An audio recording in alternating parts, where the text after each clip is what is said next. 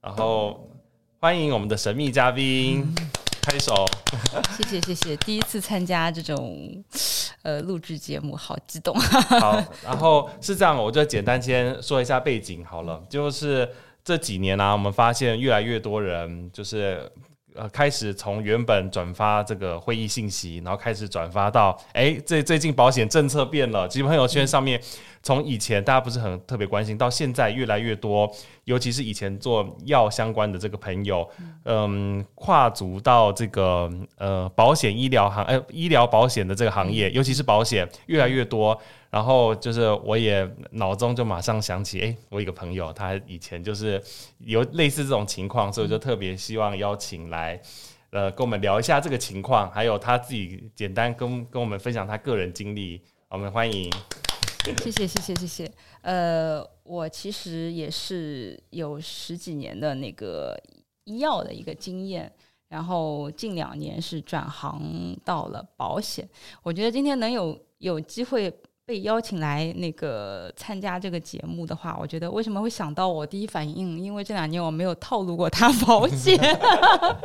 我大概没有跟他介绍过保险的所有的东西，那我觉得他没有屏蔽我，我只有帮忙参会而已。对，对，我觉得是确实这2年保险很火，觉得会跳进保险，我觉得很多人都是因为那篇文章，什么北京的那个中年危机的那篇文章。这个是是不是才几年前而已啊？对，就3年前啊，就是那篇文章，觉得你万一上有老下有小的时候，你躺在那个重症监护室的时候怎么办，对吧？然后那就其实那时候也不懂，也是有朋友去做了保险，那首先是自己去买了一份保险。然后其实你自己先买吗？我自己先买，就很多人的做保险是先熟悉保险，然后我觉得这个行业还是很温暖很阳光的，然后自己觉得对现在的现状不满意觉得希望突破一下挑战一下，那会转到保险里面来。后来就是觉得因为之前是医药行业的，就确实觉得医药行业现在一个越来越合规，越来越严格，越来越规范化。说实在的，其实也没有不好，但是其实那个红利期也已经过了。对吧？对，就是比起就是大家说00年到10年做的最开心的这个黄金年代，我是没见过，你有见过吗？我也没有见过。入行其实入到这个行业其实还好，做了10几年，就从零售做到销售，做到肿瘤然后再做到保险。就是整个过程是这样子的。所以你从 OTC 开始先做？我是做零售，然后再做医院，然后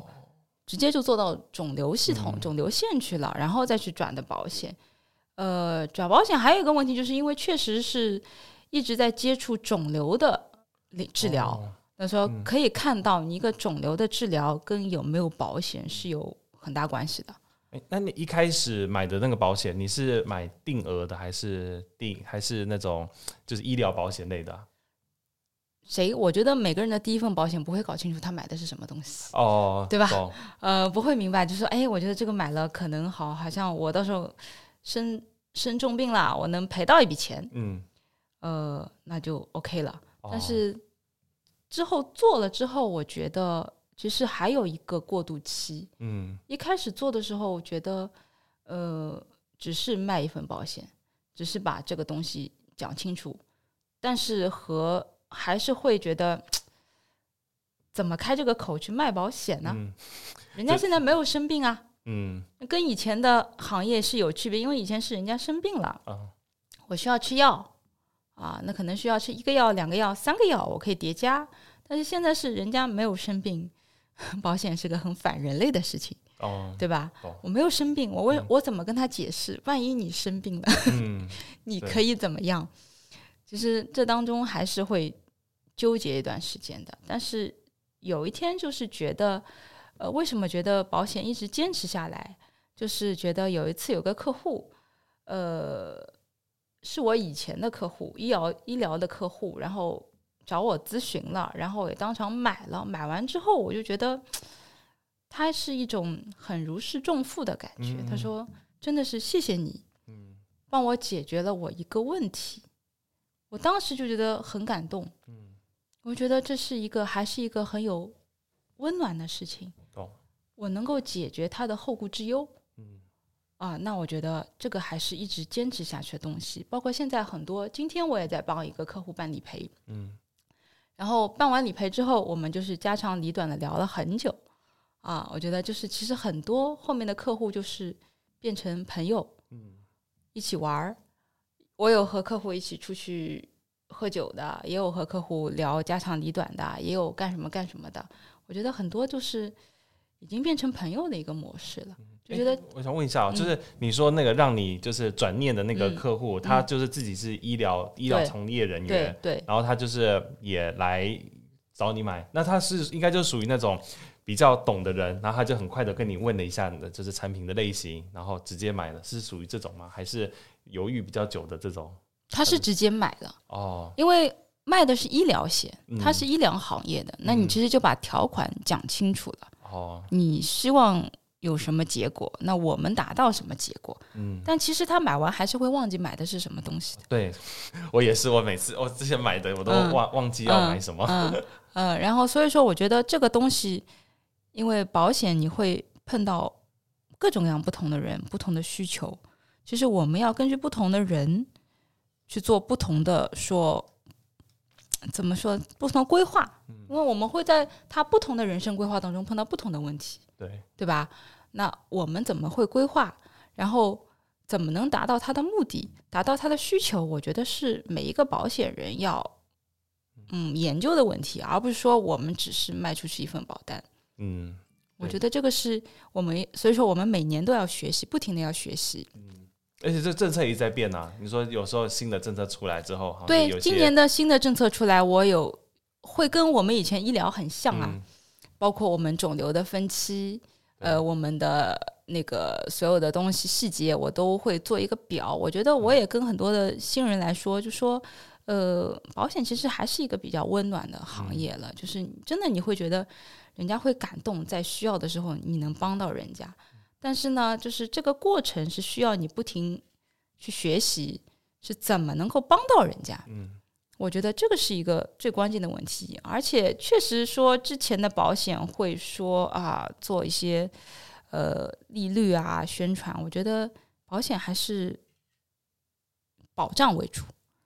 还是保障为主。我个人也这么认为，所以我就是肯定是买心安的。所以我觉得钱的话就花出去，那希望能不要用到是最好了。然后我是掏这笔钱出来，然后是怎么说？就当做是日常的开销，跟吃饭一样，这是必要的。但是能不用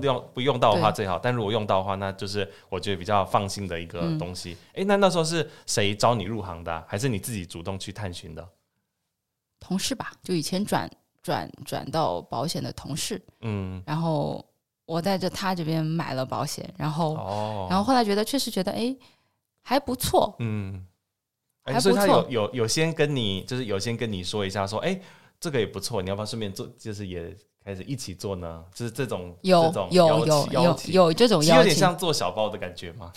有我有个产品，然后你可以来做这种。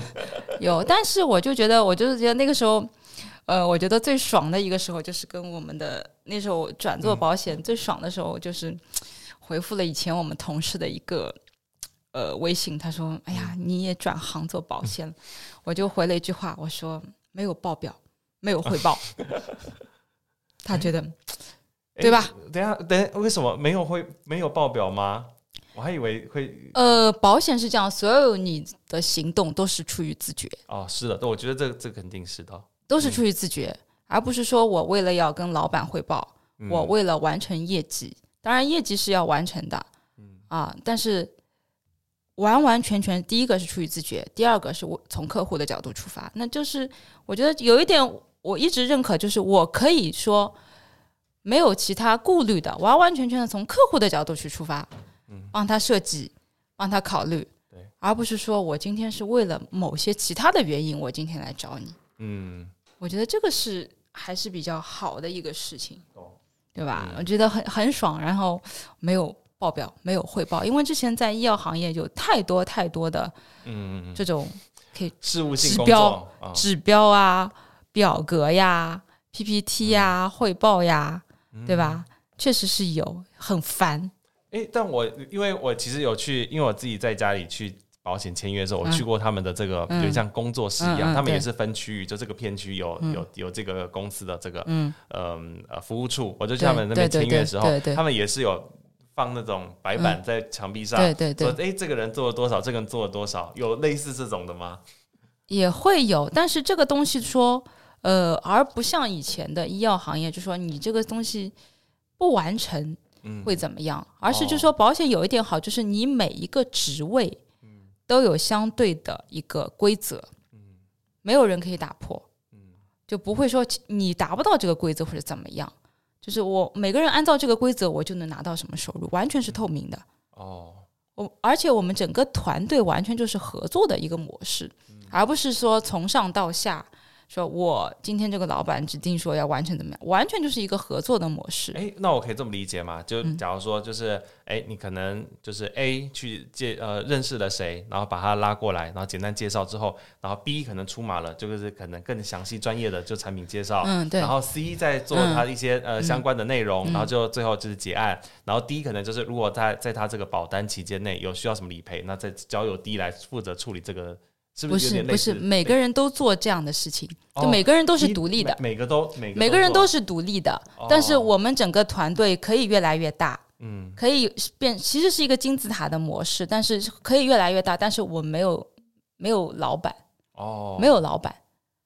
我懂意思，就是大家为了一个赚钱，或者为了一个共同的目标，然后一起来共同的目标来完成这个任务，就不会有上下级，就会没有上下级的关系。我多做一点的话，大家也好，然后我也会得到多一点，然后别人多做一点，然后大家互相帮助，同时整个团队也是有获利这种感觉。就你的收入也好，就是都是透明的。那这样我可以这么理解，其实就是它这个游戏规则或它的这个激励规则设置的，其实还算是很棒，那大家才比较更容易的照着这个游戏规则来自己前进，而不像因为其实我觉得传统的这种药企啊，这种政策一直在变，政策一直在变，然后会根据这个老板的心情，然后这种调整，然后或者有什么新产品，那这个考核方法又改了，对，然后一下有这个奖，一下没这个奖，就可能会就是他们的激励政策是每个职位都是一样的。都是一样，都是可以，这个都是可以复制，都是透明的，所以说你完全按照他这个走就 OK 的，所以说你不要担心我今天会不会得罪我老板，对，或者我要满足我老板的需求，我要把老板哄好，这种人其实不太适合在保险，就是就怎么说，就是自由发挥空间很大，就是你可以花式的接单，但是你怎么接单就没有人管你，没有人管你，但是我们其实整个团队还会定期做，就说讨论，就是当然我们是针对客户的，我们是希望帮客户解决需求的，但我们也会在群里讨论，或者有时候在半夜我们在群里，哎呀这个什么问题那个什么问题，我们都会相互出来讨论，或者我们每个人有每个人特长，有的人是适合开这个培训，有的人适合开其他的培训，那我们都会互帮互助，或者几个团队一起来做活动，一起来推广我们的公司形象，而不是说当中有各层的利益关系，这都没有，这个整个保险公司氛围就是很和谐的。那你觉得有没有可能就是像这种激励政策有没有可能反复的复制回到药企的或是器械这种的管理人才管理上吗？你觉得有可能？没有不太可能。不太可能吗？不太可能，因为它已经很久了，一个模式，很固定的一个模式了。你是说药企的吗？还是保险？因为想说，就是假如说它这激励政策真的不错的话，其他的应该也可以用这种方法，然后来促使这个。但是人都是有惰性的对吧？但是还有一个问题就是说，有很多药代转过来为什么？可能是会被一些宣传吸引过来，但是我一直的观点就是说，你要找到自己的一个方法。我觉得跟药企最好的一个区别就是药企一直在复制，就是我会给你，我之前厌烦这个事情的时候，之前愿意出来的时候，就是觉得老板一直要求你是25个小时陪着客户的，然后一直在宣讲说复制说这个人是怎么做的，你们复制他的成功就 OK 了，复制一个人的成功就 OK 了。但是其实你仔细的分析话，这当中背后有很多的因素才造就了他的成功。所以说如果你只是曾经有一段时间很迷茫，就是你简单的复制了他的东西，但并没有做到这个样子，但这当中就有很多因素。但是保险就有一点好，保险就是千人千面，你可以按照你自己的节奏来做，就可以我们定一个大的目标，但是你是一步一步的成长，而不是说我一定是按照公司统一的几个先去，那其实每个人不适合。而且它有一点好，就是我们有很多的分享会，也有做得好的人，也有做了20几年，默默无闻做了20几年的人，做了30几年我们的总监，很多人都不信，他说有做这么长时间的人，我说有，真的有。我一直跟他们新人说，我说你去看那些做了20几年的人是怎么做的，你多去听分享会，每个人身上学到一点适合你的，你就成长了，而不是说我今天给你一个指标，给你一个分享，你按着他的做就 OK 了，但不适合每一个人。我觉得保险就是每个人按照自己的方法做，自己给自己定目标，但是有个前提，就是你要独立思考，极度自律。对，我觉得真的是自律好像是真的非常重要。而且我在刚才你有提到一个，就是我觉得就是不能够复制成功的经验，我觉得有很大的一个原因就是像医生的话，他的这治疗需求比较简单一点，就可能有几个，他可能治疗他好，或是他维持延长他什么生命或是维持健康质量。但保险的话，它来的情况完全不一样，它有可能是避税，然后有可能是这种他因为是真的有需求，或者他真的是有这风险意识，其实他的点完全不一样。那其实变相是我个人认为啊，就是你在这个在探寻需求的时候，功力可能要更高，而且再来的话，就可能在做药代的时候，大家是以前是文化背景会比较接近的，但是你可能接触的就是做保险的话会。我个人认为应该是会比较不一样的，因为接触的人群更广了，像你刚刚说的，千人千面。对，那你觉得这4年就是以来的话，你觉得就有什么特别拉保险生意你觉得特别有意思的？其实我觉得有一部分是跟之前销售嘛，有一部分跟之前是一样的，就是说你要么就是客户群多，要么就是深挖。但是之前是有模板给你的，或者说之前的很多的代表就说可能对整个过程整个诊疗过程不了解，只说这个药可以用在哪一段，或者这个药可以达到什么目的，我天天就盯着这个说。但是做保险就是需要你有独立思考，很多药代转过来他没有独立思考能力，就希望我们给你一个模板复制粘贴，但其实是做不到。第一个你需要把客户深挖，第二个你需要不同纬度的一个理解，因为你去看做了很多资深的这些保险人，基础的医疗知识、理赔知识、税收，对吧？包括法律，因为会涉及到离婚财产，会涉及到这些保单的问题，而且是遗产税、公司的税务医疗的重疾，那个疾病的分期，包括理赔的流程，对吧？它都必须有很大的一个知识的储备量的，而不是说简简单单的我就是一个复制粘贴的事情。而且你会从不同的时间感受到它不同的需求，你得及时的发现匹配你的产品组合。而且保险不像之前的药，就是我这个药就适合什么东西，而且有一个大的范围，我们需要自己整合一下这个套餐，所以说这个需要很大的功底，真的要不停的学习。那像如果说，因为其实现在越来越多人就是往这个保险产业在流动，我觉得至少就是我觉得已经不是个例的情况了，是有一个趋势。我觉得可能是因为跟这个国家这个带量采购可能有关系。那可能原本做慢病的，他可能尽量采购之后，他就开始转觉得做保险也可以。那你觉得你觉得就是像你自己啊，或者是你看到你带的这些人，大概多久时间能够上手啊？上手的话，其实基本上一个季度的话其实是可以上手的。第一个季度一点点的你不停的学习，进入这个氛围的话是可以上手的。但你要感动客户的话，需要你自己不断的去摸索跟客户互动。其实这个东西其实保险有一点好，就是之前的客户在医药圈的客户是固定的，病人也是固定的，就是很多厂家在抢份额。但是保险有一点好，就是每个人都可以买保险，但是其实也有竞争，但是一个人可能可以买不同厂家的保单，对，就是可以重复购买，对，可以重复购买，但是就只是这个范围，就是其实我们就是在曲线救国了。其实还会碰到以前很多的同事还在往里面扎，还在往那个医药圈扎。其实我觉得蛋糕就这么点大，就是医药圈的客户也会很烦，我就这点蛋糕我留给谁呢？对吧？但其实我们这个也是在曲线救国，因为之前做的是肿瘤，你会看到很多肿瘤的病人他的治疗，花费是真的很就是可能真的就是拿钱换面，但是怎么办呢？其实到这个时候，病人家属会说：“我现在能不能买保险？”太晚了。但是家属可以买，病人不能买。但是你可以及时止损。对啦，对啊，因为这一般来说，如果他是家族性遗传的，那他更有可能的话，那他赶快提前。但因为你深刻的看到，因为你跟一个普通人说，可能他会觉得，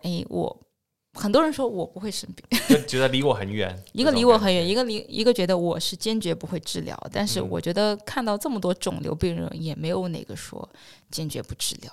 你在一线生机之前，还是有求生欲的。那怎么保证你的生活质量？怎么不给家庭增添负担？我觉得，这就是你现在需要做的准备嘛。这就是保险的好处嘛。也没有说我一定说，当然条款有限制。我说我的限制在这里，我肯定是要跟你讲清楚的呀，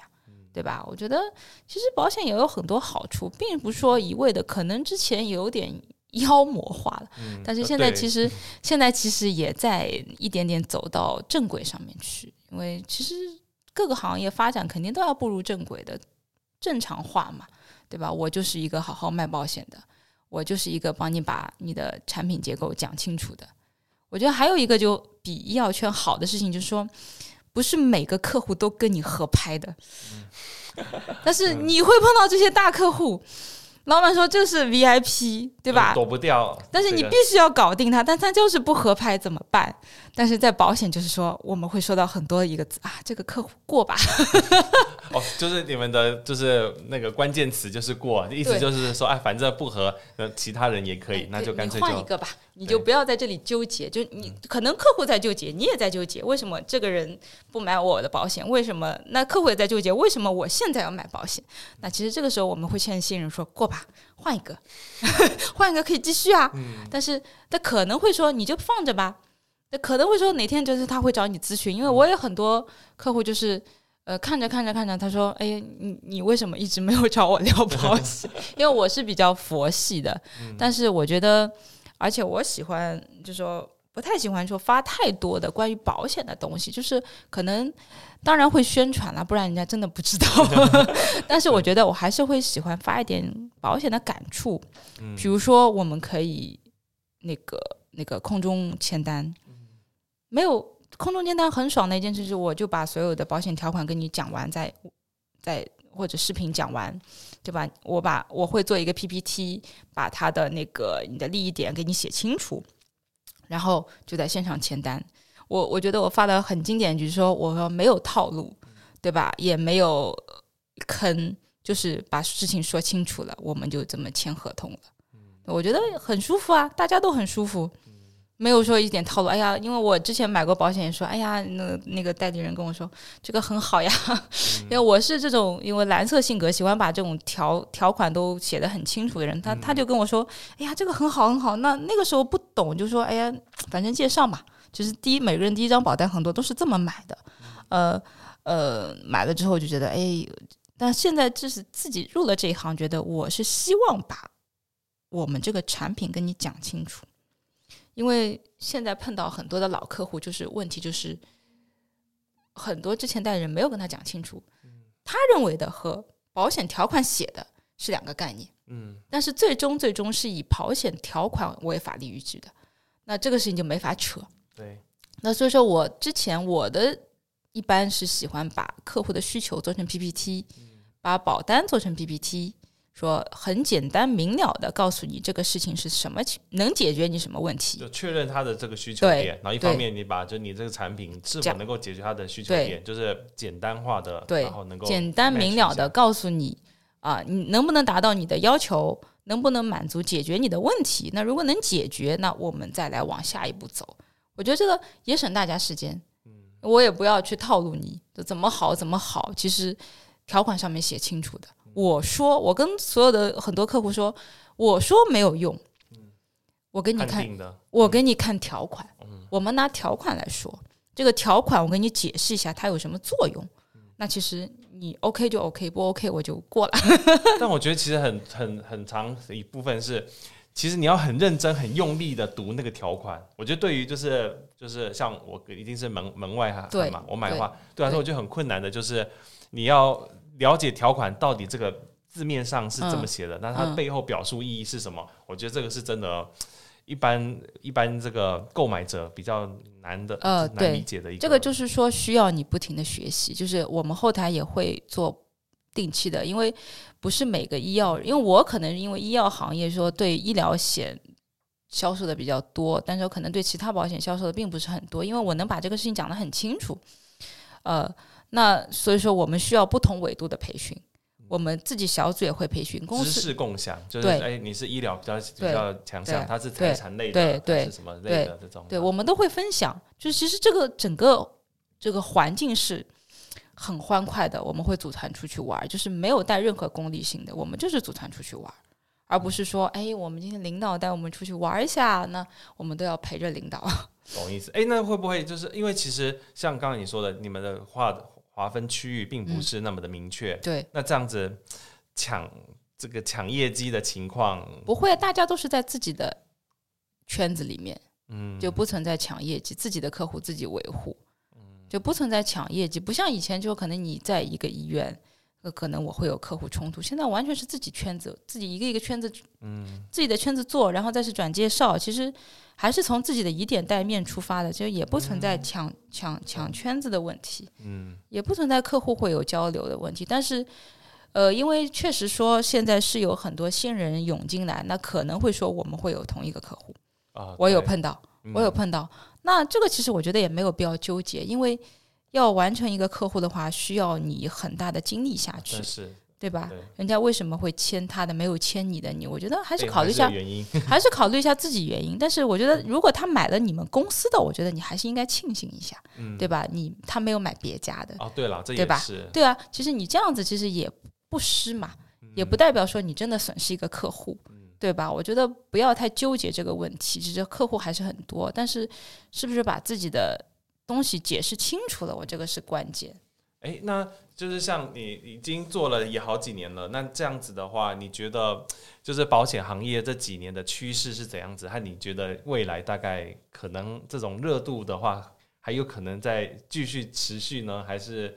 有没有什么任何政策或外力会导致这个热度会有点改变，不论是变好或是变坏？其实我觉得这个东西的话，就是是两方面的，一个就是说政策都在偏保险，一个就是医药的那个，确实是医药的这个行业确实是也在调整，但是我觉得如果两边都平衡的话，其实还是会没有说淘汰一个什么东西，就是每个行业都有它存在的理由嘛。就是只不过现在觉得大家都觉得医药行业不好了，其实保险还不错，但其实还是理性的看这个问题。就你觉得你去了解一下这个行业，这个职业需要你付出什么，做点什么事情，你是不是愿意为它付出，或者投入这些精力时间，那你可以去做，而不是说我简简单单的我只想走一波那个市场的红利，那你也只能走短线嘛。那可以啊 ，OK 啊，也 OK 啊，也 OK， 但是你走一波短线嘛。但我是比较喜欢走长线的这种，所以说比较冷静的说，不太会说，因为我看到很多人分享，哎呀，就怎么样，但我第一个反应说，这个跟我有什么关系？你说什么？你说怎样尝试代表说，这个可以赚很多啊，然后对这个业绩怎么样，我会做的怎么样，是会有这样的人，每个行业都有这样的人，但是我觉得我们还是要冷静分析啊，你希望自己做到什么样子，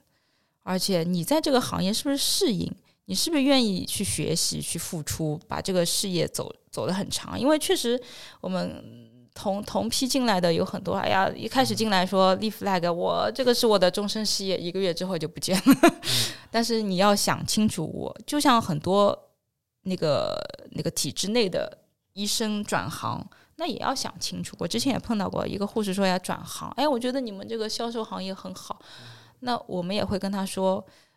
这个行业跟你之前的区别，你把这2个行业的区别你列一下，然后呢你愿不愿意花这点时间去转这个行，你想清楚了，那其实每个行业都有利弊的，跟仔细研究条款道理是一样的。也就是你把这个事情讲清楚了，我愿不愿意花这点时间达到人家做到这个业绩，做到这个那个职位是有原因的，那你有没有深挖人家背后的原因？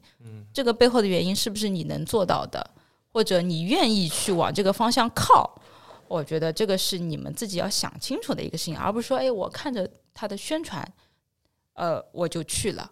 这个也不是拍着脑门去的。这拍着脑门，其实你做个短线做个几年，我觉得不合适，其实也是对自己一个损耗，也是理智一点。我觉得每个行业都有每个行业好，不能说你现在医药行业不好了我就不做了，就跳过来这边，对吧？对，就跳过来这边其实你没有说不管哪个行业，你没有真正的从客户的角度出发的话，都是做不长的，对吧？那所以说其实都是一样。那你觉得就是像你看来来去也这么多人，你觉得就是转过来有哪些特质的人留得下来也做得比较好，或是哪一类的，或是有没有哪种特质是那种比较容易做不好的，然后留不太下来的这种，你有？我觉得其实都可以留下来，就是我们也有做得很好的，但是其实他们以前都是华为的工程师，很懵的一个人，但是现在团队也很好但是其实就是你愿不愿意去改变，但是有一个必须就是你必须要有独立思考，而且就是说你要养成一个习惯，保险是哪个角度都可以聊到保险，这个需要你锻炼的。确实而且你是必须是从内心出发，我来跟你讲这个事儿，保险是对你有什么好处的。而且我觉得还有一个很好玩的，就是保险有一个很爽的，就是可以怼客户。我懂意思，可以怼客户为什么？因为之前医药行业就客户没办法，客户都是 VIP，客户说的都是对的。但是保险就有一点，因为肯定我们比你专业，那我可以怼你。我有碰到过说，我不需要保险，我公司都能报。那我们因为有医疗背景的，那我说，那这个药全自费的，你能报吗？不能。那我说什么叫我全不能报？这个时候就很爽可以怼他可以适当的怼一下。他说有时候说我为什么要买保险？那对啊，你不需要，那我也不需要来，对吧？他说我很忙，那说那我也很忙，对吧？也有很多要我服务的客户，对吧？这个是而且这个觉得是建立在一个并不像以前保险就是说有带那么一点点传销的感觉，但其实现在就是很趋于理性的，就是我来跟你讲一个事情，对吧？这个事情能解决你什么问题你愿意就愿意，不愿意那我们就结束了。我觉得也很好就不像以前在医药行业，我就一定要搞定这个我搞不定的，或者人家不愿意搭理我的这个客户。那其实就觉得这个是一个因为有很多客户很多新人会纠结，这个怎么办？我说没有怎么办，就可能说现在在这个时间节点，就说他可能在观望，或者可能在考虑，可能还没有到那个点，那你就再等等。就是我觉得还是要比较稳定一点的去想这个保险的事情，就说不是说我一定说我们之前都会经历这个问题，说我觉得我要跟他讲保险，但其实有的人不愿意跟你讲我觉得他需要一份保险，我觉得他一定是需要这个的。后来我就发现，就是说并不是说我们觉得他需要，他有一定需要，而是说他现在的现状，他需要什么，他觉得好的就是 OK 的。就像我们以前跟人家介绍药一样的，我觉得这个是适应这个病人的，或者包括我们的指南我们的数据都适合，但是临床医生觉得他就是不适合，那就是不适合。那所以说我们还是觉得说，你是不是从客户的角度出发，他需要什么，那你给他配什么。但是这个东西是需要你大量的知识储备以及反应。如果你没有这个反应，那你这个客户就错过了，或者你就放一放。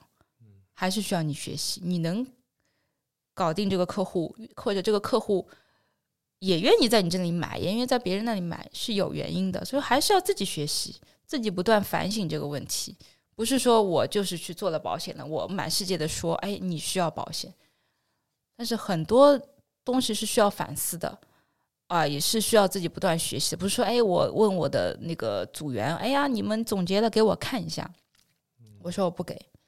一定是你们自己把条款看清楚了，把整个流程看清楚了，才能说，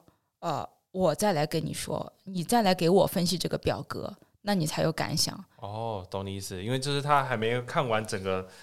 他没有看完整个条款，他只读了摘要，那他可能会理解是比较片面的，理解会片面的。然后针对于这种客户的情况，他可能会分析错误啊，或什么，对啊，他会接不上，就是客户的点他接不上，那你就错过，那然后他就会。你们就会说越做越没信心，因为我之前碰到之前我刚进来的时候碰到有可能几个老的保险人跟我说，给我介绍一位，这一位是我们资深的保险，但是他当中有出去过几年，但是我听到一个最记忆犹新的话，就是说，但是他的业务水平还是很好。一来，他也跟我们那个分享，他说。所有的新人先把我们的那个基础知识，就是产品知识搞清楚了，你们再去介绍客户。所有的产品没有搞清楚，你们不要轻易的去动，你们等于同于自杀，因为你们没有站在别人的角度。因为很多人保险谈不下来是一个问题，就是说是你觉得他需要保险，你需要他这张保单，而不是他需要这张保单。如果他需要，他会来跟你买。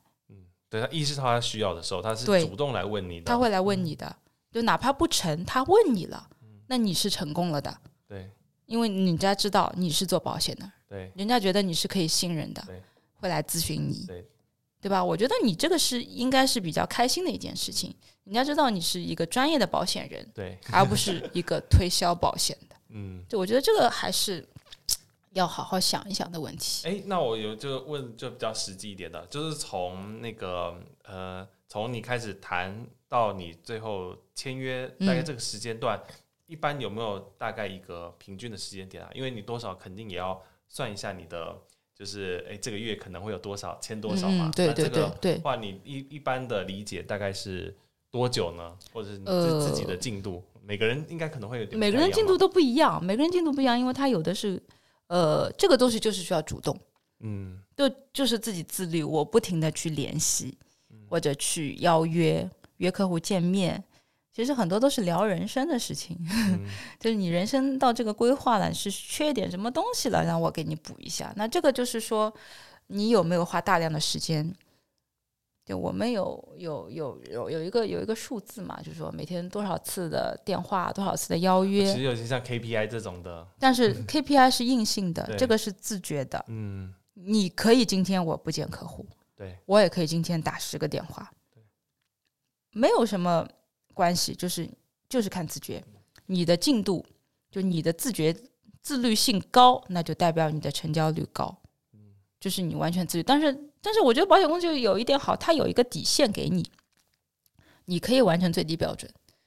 啊，但是上不封顶。我觉得这个是一个很挑战的一个事情，也很爽的一个事情。上不封顶，就是完全你的游戏规则都定好了，你都是透明的。就我如果想懒一点，我就完成底线；我如果想挑战自己，对吧？我想忙一点，我想提高收入，那我就不停的冲。你的身体，你的各方面能够吃得消，那你就往上冲。那确实你可以达到人家羡慕的那个位置。我觉得这个就是很多人跳进保险，因为他没有玻璃天花板。那很多人会说，在企业当中有 HRD 转过来的，亚太区 HRD 转过来的，就是觉得我到了一个玻璃天花板。奖金是真的没有就没有上不封顶，就是你真的，假如你能够把全世界签下来，公司就给你全世界的钱。对，收入是上不封顶的，就是。但是前提，所有的事情都有前提，就是知识储备，你的自律，还有极度的就是说你的内心必须要强大，因为可能会大量的被拒绝，真的会有。对，你是不是熬得过去？你的心理素质是不是好？如果你被客户拒绝了，如果这样客户跟你说我找别人签了怎么办？你是不是会灰心？你是不是会立马的找下一个？或者有的人会纠结，我这个客户为什么就是谈不下来，会纠结。那我要问更犀利的问题，就是会不会就你做保险之后开始有人害怕接你电话？你有遇到过这种的吗？有啊有啊有啊有啊有啊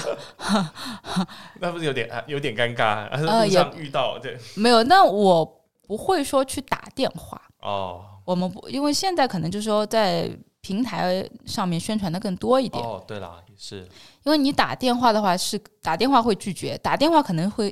公司给的电话目录去打，但是不会说，因为可能一开始都会有你做保险啦，然后他就没有下文了。我说我开做牌就没有下文了，但是那这个客户就可能会他也会看嘛，就是观察很久，你现在的做完保险之后的生活是什么样的，对吧？但是如果一般我们是不太会在电话里说太多的，特别是熟悉的，会有抵触。会有抵触，所以说我们一般是说会见面聊，也是比较合适。见面聊有时候我们就会开门见山，我现在做保险，你介意跟我见面吗？我会聊到保险，你介意吗？但你可以不买，对吧？你可以不买，但是也可以听我聊一聊，对吧？没有关系，我也不会说天天推销，我也不会说干什么，对吧？因为我们公司也会有定期这种赠险呀，或者小礼品呀，那这个事情我是或者是给家人的这种那个体检，每年都会有，定期会有。那这个东西我们会发一点链接出去，那这个是比较正面的。如果发太多的产品的东西，我也不会太多的发，可能会还是会体现一下，就是说第一个会定期发，那我会简单的讲一下它的利益点啊。那也不会刷屏，刷屏。有些比较鸡血的就会刷屏，各种我今天帮人家生赔了多少，我帮人家什么办的理赔。这个那办理赔也是显示一个公司实力的东西啊。对，因为今天有个客户也问我理赔，那我说理赔如果是几百块钱的，可能24小时就到账了。那这个还是很速度。一般的话，一个月里面怎么都到账了。那这个还是比较快的。那其实流程也很好，就所有的东西都是在我们的那个移动的数据上面做的，就是不需要纸质的，不需要什么的，都是很现代化的。所以说其实还是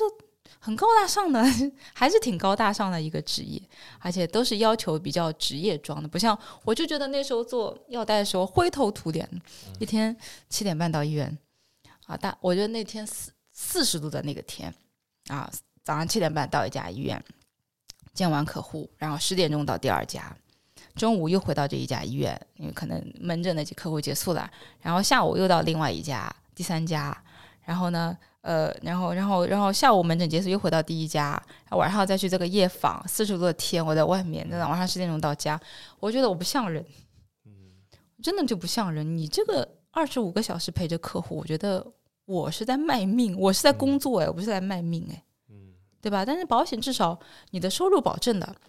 对吧？你的所有的付出都是为了自己的，那完全有动力啊！为什么没有动力？因为你医药的政策可能半年就变了，对，就上半年是这个政策，我拿了半年奖了之后，下半年这个政策就变了，然后我完全的动力都没有了。恭喜你进目录了对，然后所有的东西都没有了，然后下次能拿到这个奖金的时候不知道。那所以现在我们就很清楚的事情，我每个月能拿到多少，是完全跟我的付出成正比的。那我为什么不干呢？了解。那你要给一些就是现在有可能在这个带量采购的洪流当中还在药企坚持的小伙伴们，如果他们有意愿想要转跳这个保险行业，除了自律、独立思考之外，你觉得还有什么样子的建议？其实还是要跨出心理那一步嘛。就是有的人觉得我开不了，我怎么跟人家讲我是卖保险？我觉得这个事情是一件很难开口的事情。那我觉得这个其实跟早期药代那种感觉有点像对，从甲方到乙方。你是药贩子吗？对，就拒绝医药代表，但其实是医药代表做到后面，其实也是在转型，代表也都在转型。其实我们也就是希望是和医生、客户平等的交流。但是也不是说一律的去没有理由的、没有下限的去满足客户的要求。其实那时候觉得自己也不值钱了，对吧？我们所有的客户其实都是一样的，销售都是一样，跟药代不停的增加新客户，或者要么你深挖，要么你就是不停的增加新客户，都是一样的，这个没有区别，就是说你需要有大量的知识储备。那这2年越来越多人加入，你会觉得开始空间有被挤压吗？有这种感觉吗？我觉得还好。还好吗？我觉得还好，还是因为你现在就是比较稳定了，你是比较资深，那对于可能刚加入没多久，然后又这么突然多人就陆陆续续的进来，你觉得他们会有这种？我觉得是一样的。我刚进来的时候也会有单子被同样后面进来的人给签了，但是其实就是说你还是这句话，就是我觉得我们那时候强大，没有一个内心要强大，一个就是说我们那时候培训的时候就跟我们说，保险有点好，你满眼都是客户，坐在你面前都可以是你客户，没有限制，对，没有限制，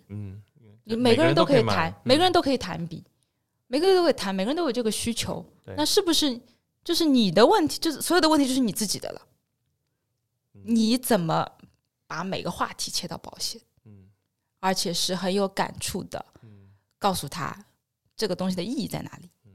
你看我们节目很好，直接邀请来，我们就说我要跟你谈保险。对啊，那所以说你是不是能够说把它的意义告诉人家？那人家是有理性的人，肯定会愿意思考的。确实是有这个市场需求在的，确实现在的医疗医保是不能够覆盖的，那怎么办？你包括医院的医生都在需要保险，肯定的，对吧？那你就不要说是每个人，其实需求是市场还是在那里的，但是这个过程是需要你自己找到自己的那个点。他们连上台之前，医院都先帮他们保一个什么工作这种，万一如果这个有啊，我前2天也在帮客户咨询这个事情，他说我要自己会买吗？就是这个医院帮忙买，这个是绑定医院的，只有绑定了医院你才买。因为这个事情确实是医疗纠纷不太划算的一个保险，所以他们也不太愿意做，除非你绑定医院那才愿意那是有这样的一个情况。所以说对做保险来说，保险的市场很大啦，那你怎么谈？对，这是需要你狠下心来去练，就是你去练的一个过程，就是从我们会有话术，会有 role play， 跟所有的医药圈都一样，有 role play， 对吧？有基础知识培训，对吧？有话术培训，对吧？有转介绍，各种各样的话术都有标准，但是基础就是你要自律，你自己为了自己去奋斗。其实我们保险推荐的说到很多的，就是说你是在创业，而不是说我在打工，你在为自己啊。懂意思。你可以有自己的团队，你可以收入上不封顶，你也可以有自己的团队，对吧？也可以天天很满足，可以财务自由，对吧？时间也是自由的，没有打卡的，对吧？也没有说我要定位的，也没有说我要钉钉的，对吧？完全没有，就是你在哪里完全取决于你自己，你想做成什么样子也是取决你自己的，其实都是一样的。就是只不过你在药企的话，可能有这笔动力去逼着你去干什么事情，但是这笔动力的话，当中有很多条条框框的东西，就是如果是习惯这样的模式的话，可能一上来会不适应，因为一下子没有框了，你就不知道干什么。但是其实学的东西可以很多，真的是学的东西很多。我觉得因为保险它范畴还非常非常广。那我要用一个就是比较奇怪的问题来做结尾。所以你现在像其实我以前看很多明星，周杰伦保手，然后玛丽亚凯莉保屁股。你有没有签过这种比较特别，或是听过人家签过这种比较特别的这种保险？因为我们这边的话，可能还主要是以寿险为主，因为我这边主要以医疗因为我跟客户聊的最多的就是说，你买投资也好，你买那个理财也好，买股票也好，你辛辛苦苦挣了这么多钱也好，那是不是最终都去买药去了呢？回到医院了呢？其实这个也是个民生问题，就是大家觉得，哎呀，我的医保政策什么每年都在改，那你赚了这么多钱为什么呢？为了最终买这些化疗药物吗？好一点的药，好一点的器械啊，对，好一点器械。那为什么如果你的每年的医疗费用是固定的，那我们再来谈财产投资，对吧？那你的钱，我先要保证你的钱不是去买药的，那我们再来谈人生吧，不然你就存钱给医院吧。因为我们看了太多这样的案例，这个也不是说是谁的问题，那现在是说我们希望能够更健全、更加好充实自己的生活的话，需要这些工具。这保险就是一个工具，没有说是我能达到多少收益什么的，就是一个保障，就是一个工具。我要保证你的生活质量。那我们现在这些保险代理人就在保障每个人的生活质量，不丢人也很好，对吧？也很自由，对吧？财务也自由了，对吧？而且我们有自己的创业模式。现在还有人会觉得做保险很丢脸吗？还是会有人，但是我们现在一点点的也在改观。就第一个，财务自由了之后，你会觉得对，有什么不好呢？对吧？为什么我们追求的就是这个东西，对吧？而且我们确实说以非常职业的要求去见客户，而且以非常专业的要求去培训我们每个人。那为什么这是一件很丢脸的事情呢？因为最终，那我们说退到最不好的事情，就是万一你发现了这些问题，你第一个时间应该找的是我们。就像我之前很感动，就是我的客户都是谢谢我的，他觉得有你这一份东西在，哪怕我没有用到，我是一个很安心的存在。那其实我就觉得这是跟医药行业是最大的一个区别。我们每天在医药圈里面，有时候会有太多的算 KPI。我今天这个客户投入产出比是多少？我能达到多少指标，拿多少钱？客户坐在里面，他会算我们对他投入是多少，我们在门外算他对我们的 KPI， 他的 KPI 是什么？我们就在算，那有没有一些就是说保证各自利益的同时，还有一点温暖的东西在里面。我觉得这是一个就是保险会选择做保险的一个东西，就是确实是有这么一个温暖的东西在里面，就是让你所有的客户他也愿意让你挣钱，也愿意买你的保险，然后我们又是朋友。对，我觉得这个结尾做得非常好，因为我自己买保险，我也是心甘情愿掏钱，然后就觉得反正太好了，我谢谢。对，这确实是你能够给大家带来温暖，我觉得就是每次签完就是一个很感动的事情。有时候会去签单的时候说，我有一盒巧克力，我给你带回去。还有疫情的时候，有客户给我一包口罩，那是真的是那是很感动的事情。他说而且是第一次见面的客户，他说我觉得确实我们一个很投缘，一个确实你把我的需求说清楚了，那我这包口罩真的就是送给你了。我觉得真的是很多感动的事情在里面，就是不单单就是说我们达成了一个交易而已，对吧？因为我们后续还会碰面，可能理赔不单单只是签一个保单，就我是要长期对你服务的。但是我就觉得就说新人的话是要做好这个觉悟的，你是需要长期服务客户，而不是今天他给你完成的指标。我觉得这几点必须自己要